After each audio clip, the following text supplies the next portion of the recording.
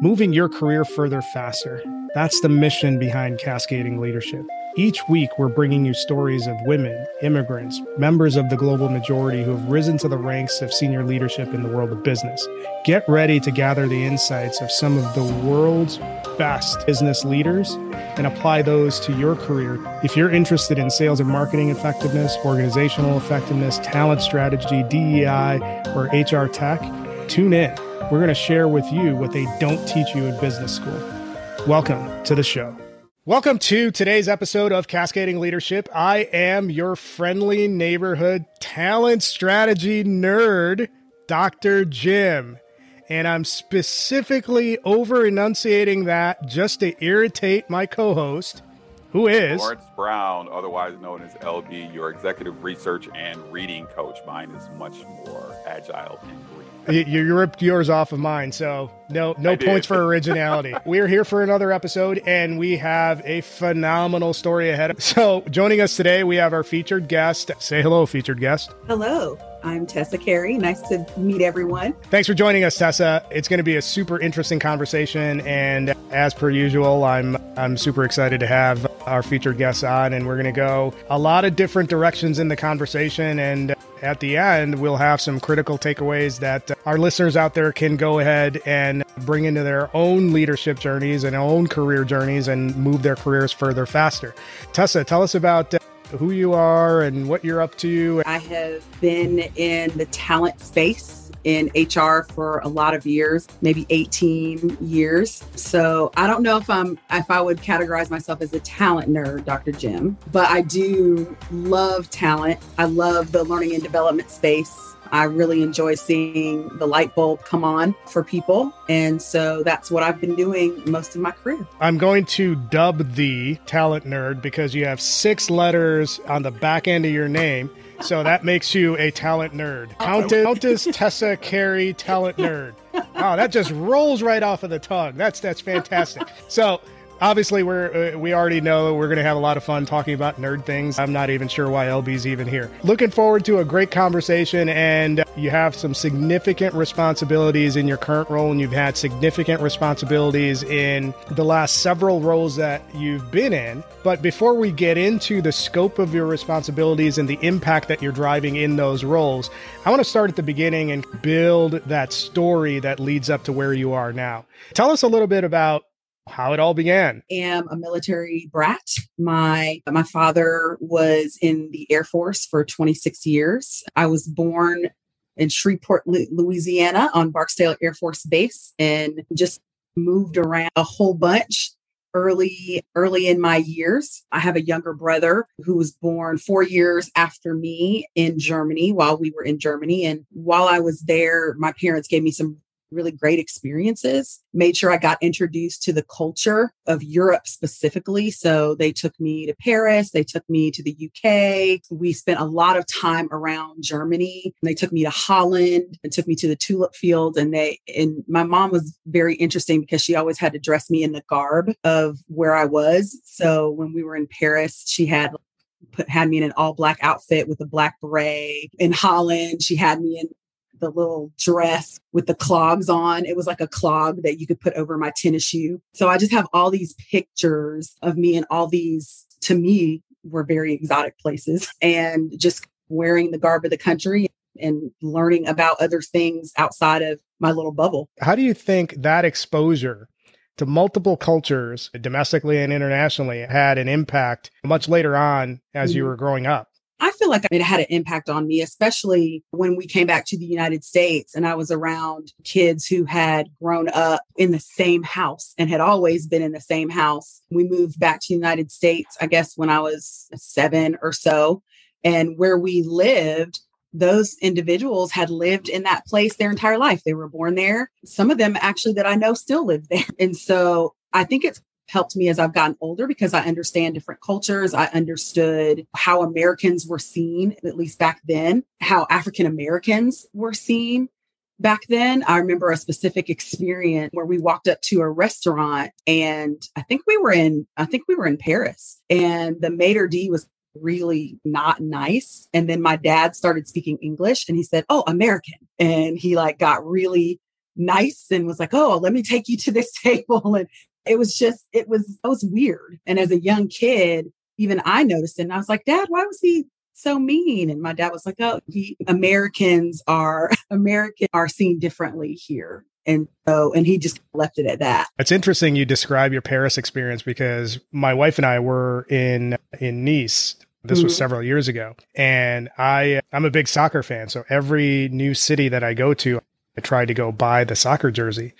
And my experience was similar in some respects to yours in Paris, except I walked up to somebody and I had the Nice jersey on my phone. And I asked him, where do I find the store to buy this? And he just walked away. And I was like, oh, okay. So when you're finally stateside and navigating childhood and your teen years, what were the things that you started noticing about those dynamics, your experience growing up? What were the things that stood out during that period of your life? So I would say initially when we came back to the States, the only thing that I noticed is that other children didn't move around like I moved around unless they were military kids. So I noticed that pretty quickly. But when I was around 15, we moved to Atlanta, and my experience in Atlanta was much different than any experience I'd ever had. I'm generally a friendly person. I was able to make friends. I was always able to be very social and hang out and do all those things regardless of who I was around. But when I moved to Georgia, I started to have these odd experiences. And it started first in high school. So I'm a sophomore. I'm new. I don't know anybody. And like I said, I'm generally friendly. So I'm walking around and saying hi and trying to talk to people. And I'm getting these reactions. And the reactions did not make me very happy. It was like nobody wanted to talk to me. At first, I didn't think anything of it. And so a couple of weeks in, these things to start continuing to happen. And one day I just broke and I went home and I was just in tears. And my mom was like, what is going on? What is wrong? Did somebody say something to you? Did something happen? And I was like, nobody wants to talk to me. I was like, I talk to the Black kids and they are saying things to me like, why do you talk white? Or why do you think you're better than us? Or this kind of weird stuff. And I'm like, I don't think I'm better than anybody. I was just saying hi. And then I would talk to the white kids and they wouldn't talk to me at all. They were just like, sorry, don't want to deal with it, and would move on. And so my mom literally had to sit down and talk to me about what was happening because I just didn't understand. I didn't have those experiences as a military child because everybody was different. In the military, it's more about rank than race. My dad's a captain and your dad's just enlisted, that kind of stuff. So I just had never had any of these experiences before. And so it was very difficult to me. And my mom just said, look, here's what's going on. And she talked to me about the race stuff and how African Americans are sometimes seen. And that kind of started really my whole journey because my mom has been very pivotal in my journey and I don't even know what the word is. She was very open and honest about the experiences that she had and then would talk to me about how that's going to affect me going forward. You're touching so many things. But have you ever had a conversation with your parents around, because I think it's pretty fascinating how when you traveled, you were inserted into the experience. And then when you came to the US, there was the whole idea and notion of having to have the conversation around race. Was there any conversation about the intentionality of why she put you in the different cultures as you experienced them? And then when you came to the US, having to have the conversation about not really being in that middle between two worlds? There was no conversation about the experiences overseas. But as I got older, she began to reveal why she wanted me to experience things because she wanted me to have opportunities that her and my dad just wouldn't have had. And we were overseas. It's cheaper to travel while you're over there. And so they took advantage of that and made sure that I had all these really fabulous experiences because they wanted me to know that there was more than what I just saw every day. There was more out there. They just wanted to make sure that I was exposed and had the opportunity to see that. So you definitely answered the question because that's what I was thinking as I heard the story. Obviously, looking retrospectively is different than having going through the experience. But I would imagine what It's so much fun having guests on the show because we get to do that, right? Insert ourselves into what your story is, to pick apart what some of these things are. And it sounds like that she was really planning for you to have this rounded sense of thinking. And we do that as parents, right? We try to do our best to project into the lives of our children to help them to grow and then go out on their own. When you came to the U.S., and I really identify with what you were saying, because I remember when I first came to the U.S. and we lived in a largely African-American community, and we were not that well accepted. Then I moved to Evanston, Illinois, where we moved into a predominantly white community, and no one was out front in a parade saying welcome. And so in my origin story, I talked about where I created what your experience was abroad by having friends that were from all over the place.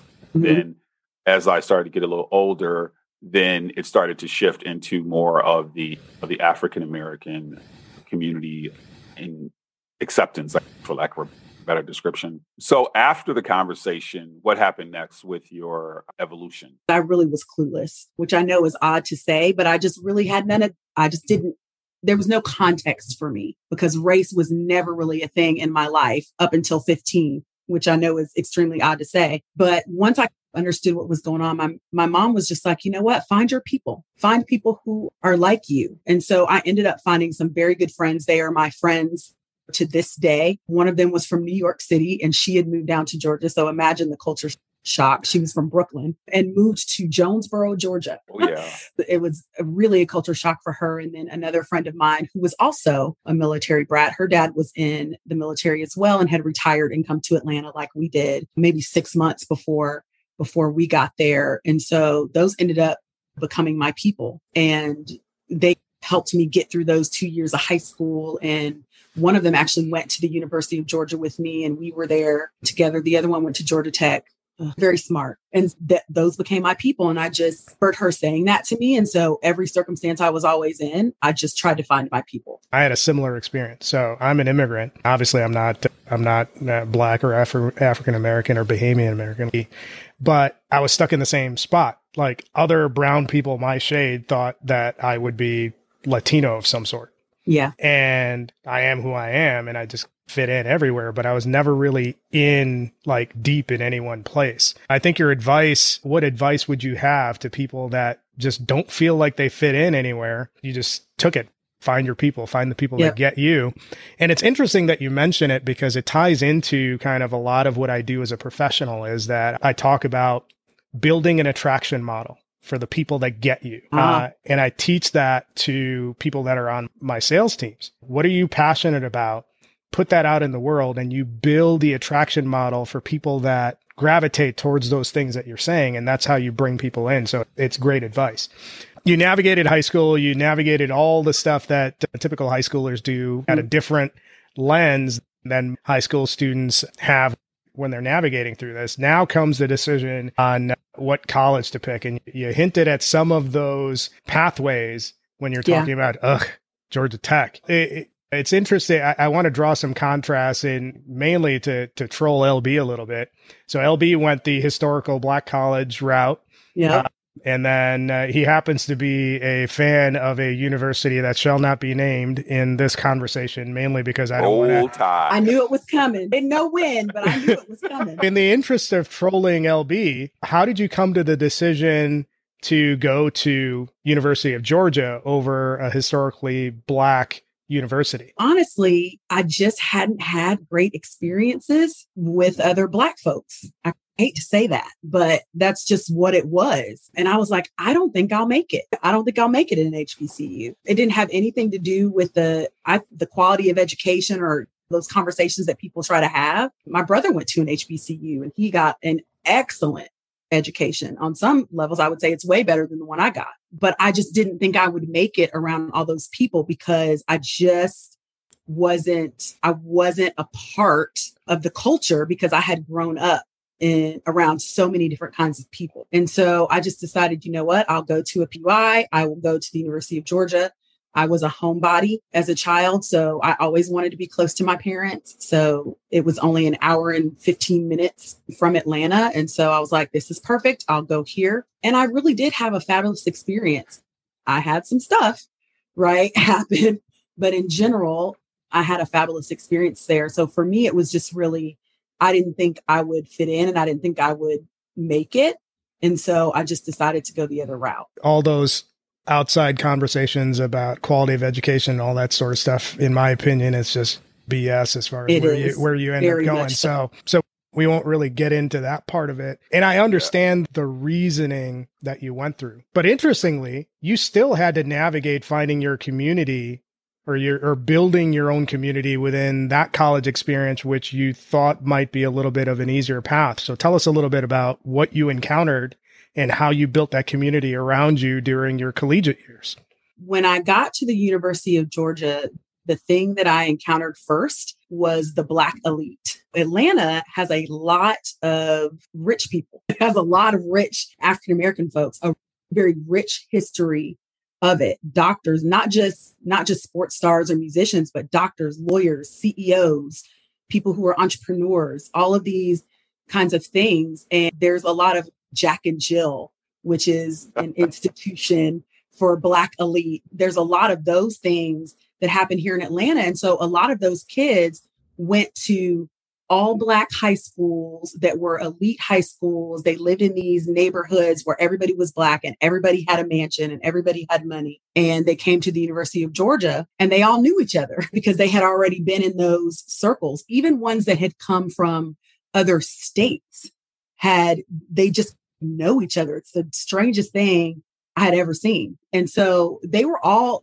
very nice to me, but they figured out very quickly that I wasn't one of them. And so nobody was rude or mean. It was just like, oh, okay, I'm going to go over here and then you're going to go over there. And honestly, it was fine because I felt a little bit uncomfortable in those circles anyway, because I couldn't talk about the things that they talked about. They weren't my people. I didn't have the same kind of experiences that they had. It was fine with me. I also had a lot of racial things happen while I was there. When I went to the University of Georgia, it was, I don't know, 90% white. And there were people who had gone to that school that literally had never been in a classroom with a Black person or a brown person or anybody that wasn't white. So I had a lot of those kind of, can I touch your hair?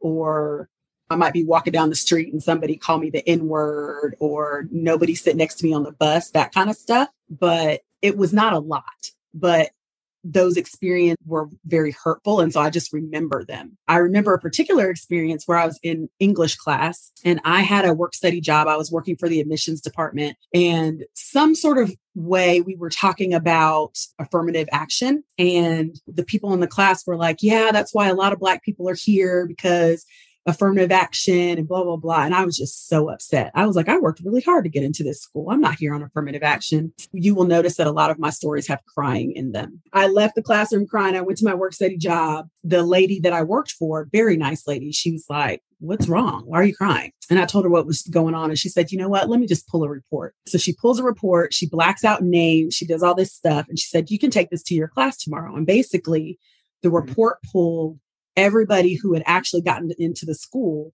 on affirmative action. And there was not one Black person on it. It was all Caucasian women. And so I took that and I said, hey, she gave this to me. This is what it is. And the shock and this is not real. You made this up. And I was like, no, really, you can go by the admissions office. Here's her name. You can tell her. And all of a sudden the conversation was really different. Affirmative action maybe is not as bad as they thought it was. That for me was a very interesting experience. I just want to say this because my eyes and my eyebrows went really big when you made the point that people on the list that made it in were predominantly or all Caucasian women. Mm-hmm. And there's like tons of research that bears that out too. So it wasn't just UGA that happened in.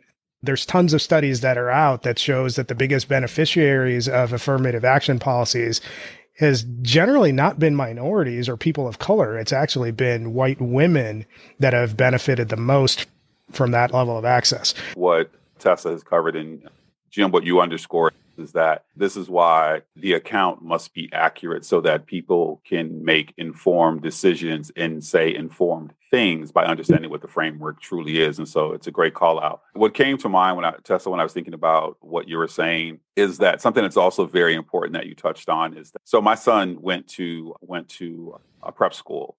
And when he was there, I think out of, say, 800 or so kids, there were maybe, I think it was about 45 who were African American. And full transparency, he wanted to go to boarding school, and I felt good about creating that opportunity. And thank God they had scholarship opportunities to help us with that. But one of my concerns was that being away at such a young age, I was concerned. And one of the primary issues that came to light for me was the issue of race. And so I asked him, I would check in with, how are things going? And so finally one day, and he said to me something along the lines of, Daddy, are you asking me, am I having racial issues?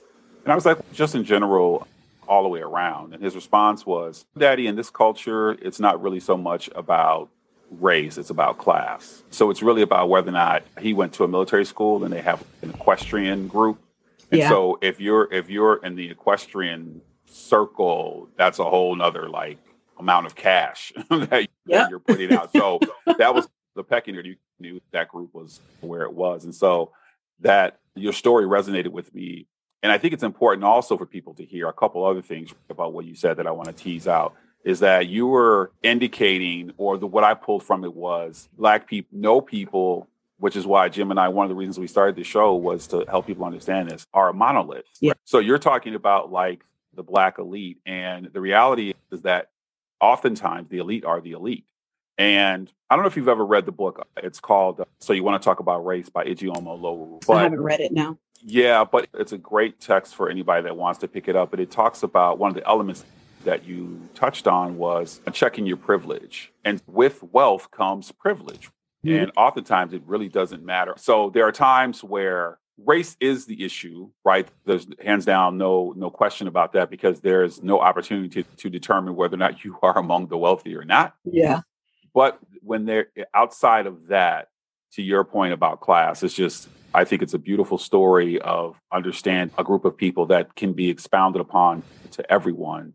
That is not necessarily about race all the time. When you traverse through all of that, right, how do you deal with that? Or how did you deal with it? Or have you dealt with it, not being bitter about it? I'm very spiritually grounded. I believe that there is a higher power out there. I believe that higher power watches out for me, looks out for me, cares for me, loves me, all those kinds of things. And so I just looked at it as these are the experiences that I have to have now, so that I can help people later. That's literally, and my mom and dad also helped me with that, because I would talk to them about these experiences. And my mom would always say, what hurt people? People that are hurting hurt other people. And she said, you just have to forgive them and move on. Maybe it's not personal. Maybe they were having a bad day. Maybe they don't know any better, but I'm just very grounded in the fact that what people think of me is less important than what my higher power thinks and believes about me. That's powerful. When you go to the next phase of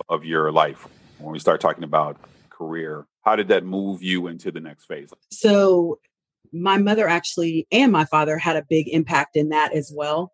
So early on in my life, my father would say he didn't like something or I was upset about something, and I would just start crying and just, oh my gosh. And he would say, Tessa, it's okay to challenge me. Tell me what the problem is. Use your words. Talk to me. Much to my mother's chagrin, because she was just like, these are children and they're going to do what I tell them to do. My dad was like, baby girl, tell me why you're upset with dad. Tell me why.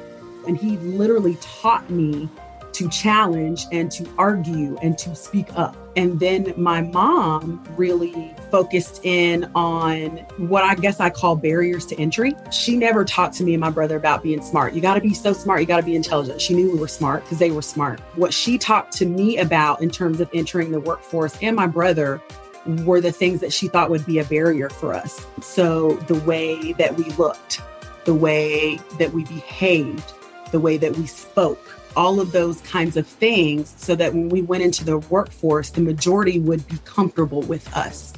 and we would be able to matriculate through. And she honestly, for the most part, was correct. She said things to me like, look, you need to speak clearly. You need to speak concisely. You don't stop using these slang words. She would say things like, don't be too ethnic. And LB, you might know what that means. Just don't be too ethnic, as in the way that people see it represented on TV and other places. She is the reason why I have straight hair today. I promise you, I have no idea what my curl pattern looks like, because early on, my mom said, look, you need to straighten your hair. You can't go in there with an afro. You can't go in there with braids.